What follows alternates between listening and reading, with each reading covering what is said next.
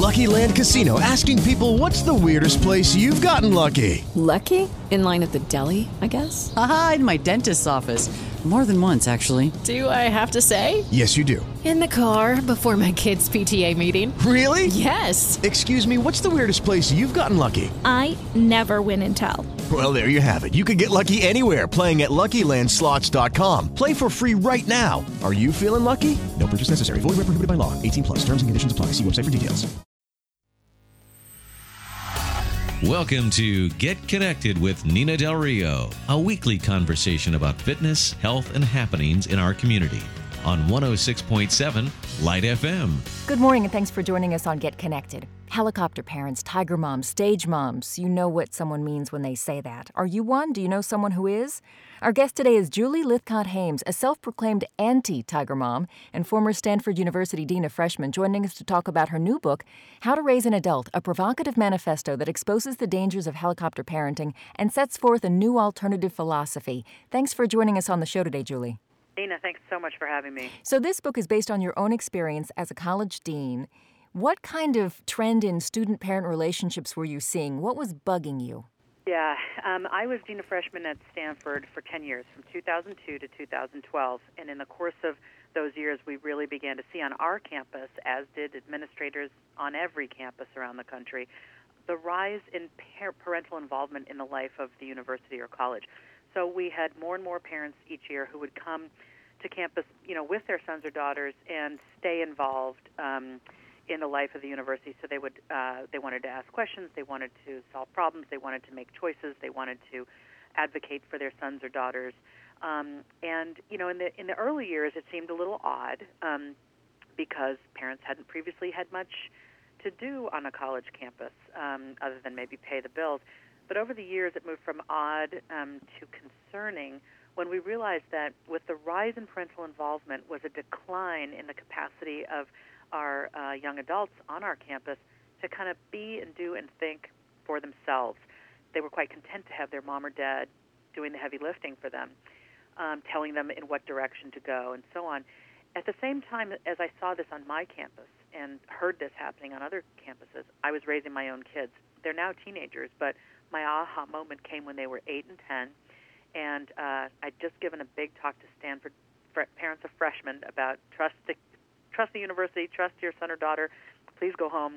And then the next day, I came home for dinner at my own house and discovered I was still cutting my kids' meat. And they were 8 and 10 years old, and I thought, oh my goodness, I could end up being one of those parents who can't let go at 18 because I'm still fostering dependence on me instead of really nourishing my kids' budding independence. So that was kind of my aha moment that made me realize the connection between childhood and the skills I wasn't seeing in my college students. I wish you could give us a detail or two, because there's so many great details in this book to kind of give an idea when you just talk about someone perhaps, going to bat for your kid. It doesn't seem wrong to go to bat for your kid. But in the book, for instance, you talk about parents as concierge, some of those little detailed things that maybe go over the line. Absolutely. I mean, if you think about it, we want our kids to be able to be their own advocates one day. And if we're constantly doing it for them, then they never learn this skill. So, for example, one of my students at Stanford came to see me with his parents on the first or second day of orientation in my advising office. They said they wanted to talk about how the kid could get involved in doing research in chemical engineering on the campus.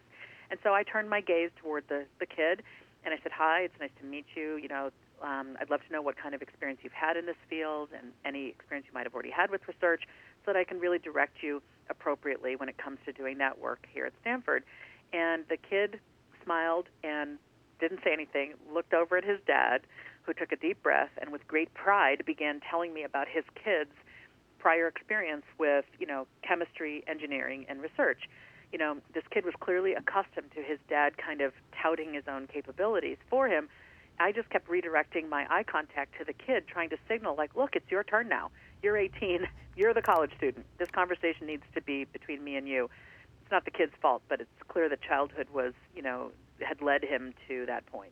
There's somebody who's listening who has a kid about to go to school or already is in school, and they're thinking, ding, I'm doing something wrong in front of a dean, for instance. Beyond academic qualifications, what kind of student are universities looking for?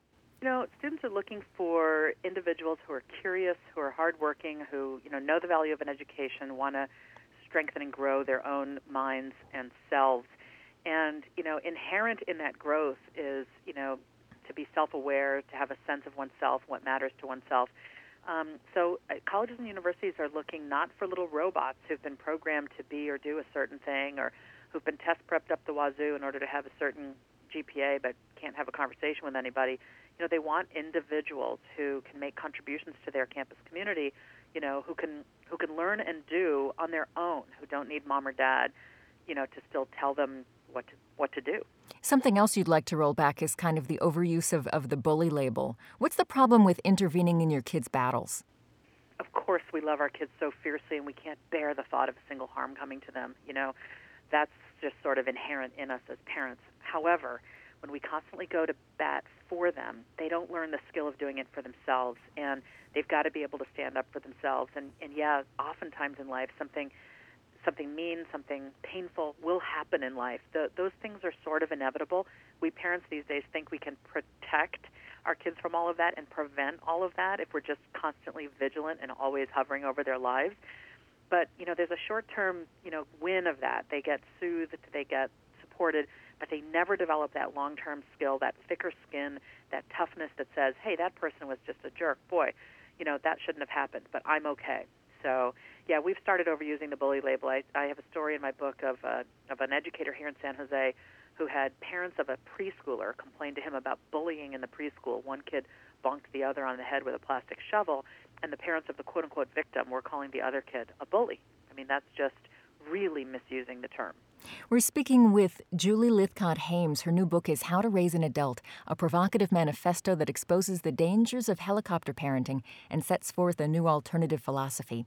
You're listening to Get Connected on 106.7 Light FM. I'm Nina Del Rio. So in the second half of our conversation, let's talk about the other path that you really want to advocate for. Stopping with the overscheduling. What's the value of playtime, and what kind of play are you talking about in the book? So interestingly, the folks at NASA Ames, that are hiring engineers and rocket scientists, they've said we're less interested in people from the quote-unquote best colleges, and we're more interested in people that tinkered as a kid, that had some unscheduled time to just play with a box of things they found in the garage. They learned to tinker. They learned to make something out of nothing. This is what childhood used to offer, a big basket of Lego bricks without a pre-planned resulting object, is a much better toy than that pre-programmed Lego box that says, here's how you build a helicopter. Giving the kids kind of the tools to make their way, giving them the tools to create new things, that's how they learn. That's how they flex their imagination. That's how they become creative. That's how they learn to solve problems and think outside the box. And free, unstructured play is the only place that happens for kids. We're speaking with Julie Lythcott-Haims, and her book is How to Raise an Adult. In the book, you also have a list of life skills, and you've arranged them by ages 2 to 3 through 18. So you're talking about when to learn cooking, cleaning up after themselves, preparing for a job. And I wonder, what about understanding money? So many parents never really have that conversation with their child. Well, yeah, and here's where I will celebrate someone else's book, The Opposite of Spoiled, by New York Times money columnist Ron Lieber. He really is clear that we've got to have conversations with our kids about money. We think it's impolite to talk about money. We think, somehow magically they should come to an understanding of how money works, how you earn it, how you save it, how you keep it, how you grow it. It doesn't happen magically. It has to happen, by sharing with our kids how we manage, money, and by giving them, whether we give it to them for chores or we give it to them as an allowance or we have them earn it through jobs, they've got to start interacting with money and appreciate, how it grows and how you lose it. Included in your alternatives, too, to overparenting is to look for opportunities to put independence in kids' paths. For instance? Well, I think whether it's crossing the street or making a meal or talking to a teacher about a problem, there are 4 steps. First, we do things for our kids. Step 1 is first you do it for them. Step 2 is then you do it with them. Step 3 is then you watch them do it. And step 4 is then they do it on their own. Of course, the amount of time that elapses between each step will vary depending on the skill you're trying to teach and how old your kid is and what their capabilities are. But as parents, we need to know our job is to get them to step 4. Our job is to put ourselves out of a job and raise our kids to be independent. At every step and at every stage, there are opportunities to nourish this budding independence that our kids want, by the way. Little kids love to be given responsibility. If we've overparented and overprotected, by the time they're tweens and teenagers, they'll be quite resentful if we decide to stop helping. But even if they're resentful, we have to say, you know what? We should have been doing this all along. It's time for you to start learning this. Now get up, do it. As a parent, I wonder, though, what has been the most difficult thing for you to hold your tongue on? You know, you can see it's not going to go well, but you want them to learn on their own. Yeah. You know, my daughter was doing a science project with 2 friends, and they had written up their results, and, you know, I could see from the chart that they'd developed that they had overlooked a major concept. And, you know, I was trying to figure out how to point it out to her in a way where she could listen and appreciate, you know, what I was saying and be motivated to change it. You know, she's also very artistically inclined, and I knew the presentation itself, the look and feel of it mattered to her. So, you know, I made the point, and she really was quite upset. You know, Mom, it's done. How can you tell me this? This isn't helpful. And I said, you know, I know you appreciate the value of hard work. I see that there's an error here. If you look through it, you'll see it yourself. It's up to you what you want to do with it, but, you know, I'd be remiss in not pointing it out. You know, I walked away at that point. I wanted to fix it myself. But I knew, you know, my kid has to learn this. And if it's her teacher who says, you know, well, your grade is a little bit lower because you got this wrong, you know, that's a lesson that she needs to learn. I was relieved the next day to see that she figured it out, corrected it herself, figured out how to, you know, re-glue a new sheet of paper over the error. And she got there on her own, but boy, did I have to bite my tongue. There's a time, I think, even for younger kids, perhaps. Your kids are a little older now, I believe. But for knowing who your kids are communicating with, who they're online with, how do you balance independence with being aware?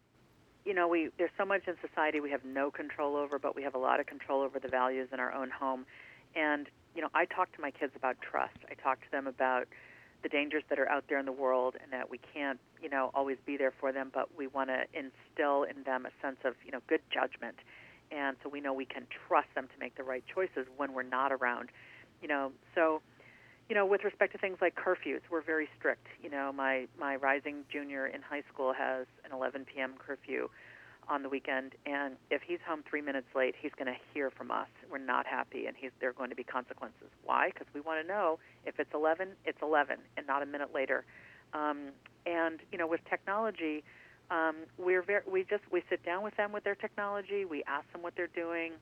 You know, we're interested in who their friends are. You know, we talk to them about the dangers that are out there. But we do believe that, you know, they've got to develop the skills themselves.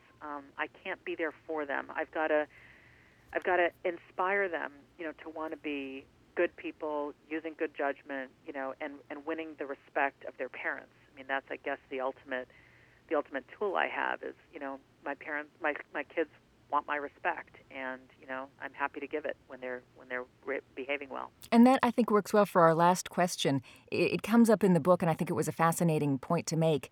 How does the way you parent shape your child's dreams of their own future? Yeah. The way that I define overparenting is some combination of overprotection, overdirection, or too much hand-holding. And the overdirection piece is really what others call the tiger mom piece. It's a parent's sense that, you know, we know best about what it takes to succeed, and we'll tell you what activities to pursue, you know, which courses to take, what you may and may not study, and so on. The trouble is we think we know best, but boy, is that an arrogant approach. You know, it's not that everybody needs to be in finance or law or medicine or engineering or whatever profession a parent thinks is best. It's on each one of us as individuals to figure out who we are, what we're good at, what we love, and then to craft a course of study, to craft a career at the intersection of those things. So it's terribly arrogant for a parent to say, you know, I want for you to be a neurosurgeon. You as a parent may want that. Go live your own life. Encourage your kid to make the most of who they are. If they're inclined toward the science, is great. But if they're not, don't force it on them. Love the kid you've got. Embrace the kid in front of you. Find opportunities that will, you know, allow them to develop the skills and passions you can see budding in them, not the dreams you have for them. Julie Lythcott-Haims is a former Stanford University dean, and her new book is How to Raise an Adult, a provocative manifesto that exposes the dangers of helicopter parenting and sets forth a new alternative philosophy. Thanks for joining us on Get Connected. Thank you, Nina. This has been Get Connected with Nina Del Rio on 106.7 Light FM. The views and opinions of our guests do not necessarily reflect the views of the station. If you missed any part of our show or want to share it, visit our website for downloads and podcasts at 1067lightfm.com. Thanks for listening.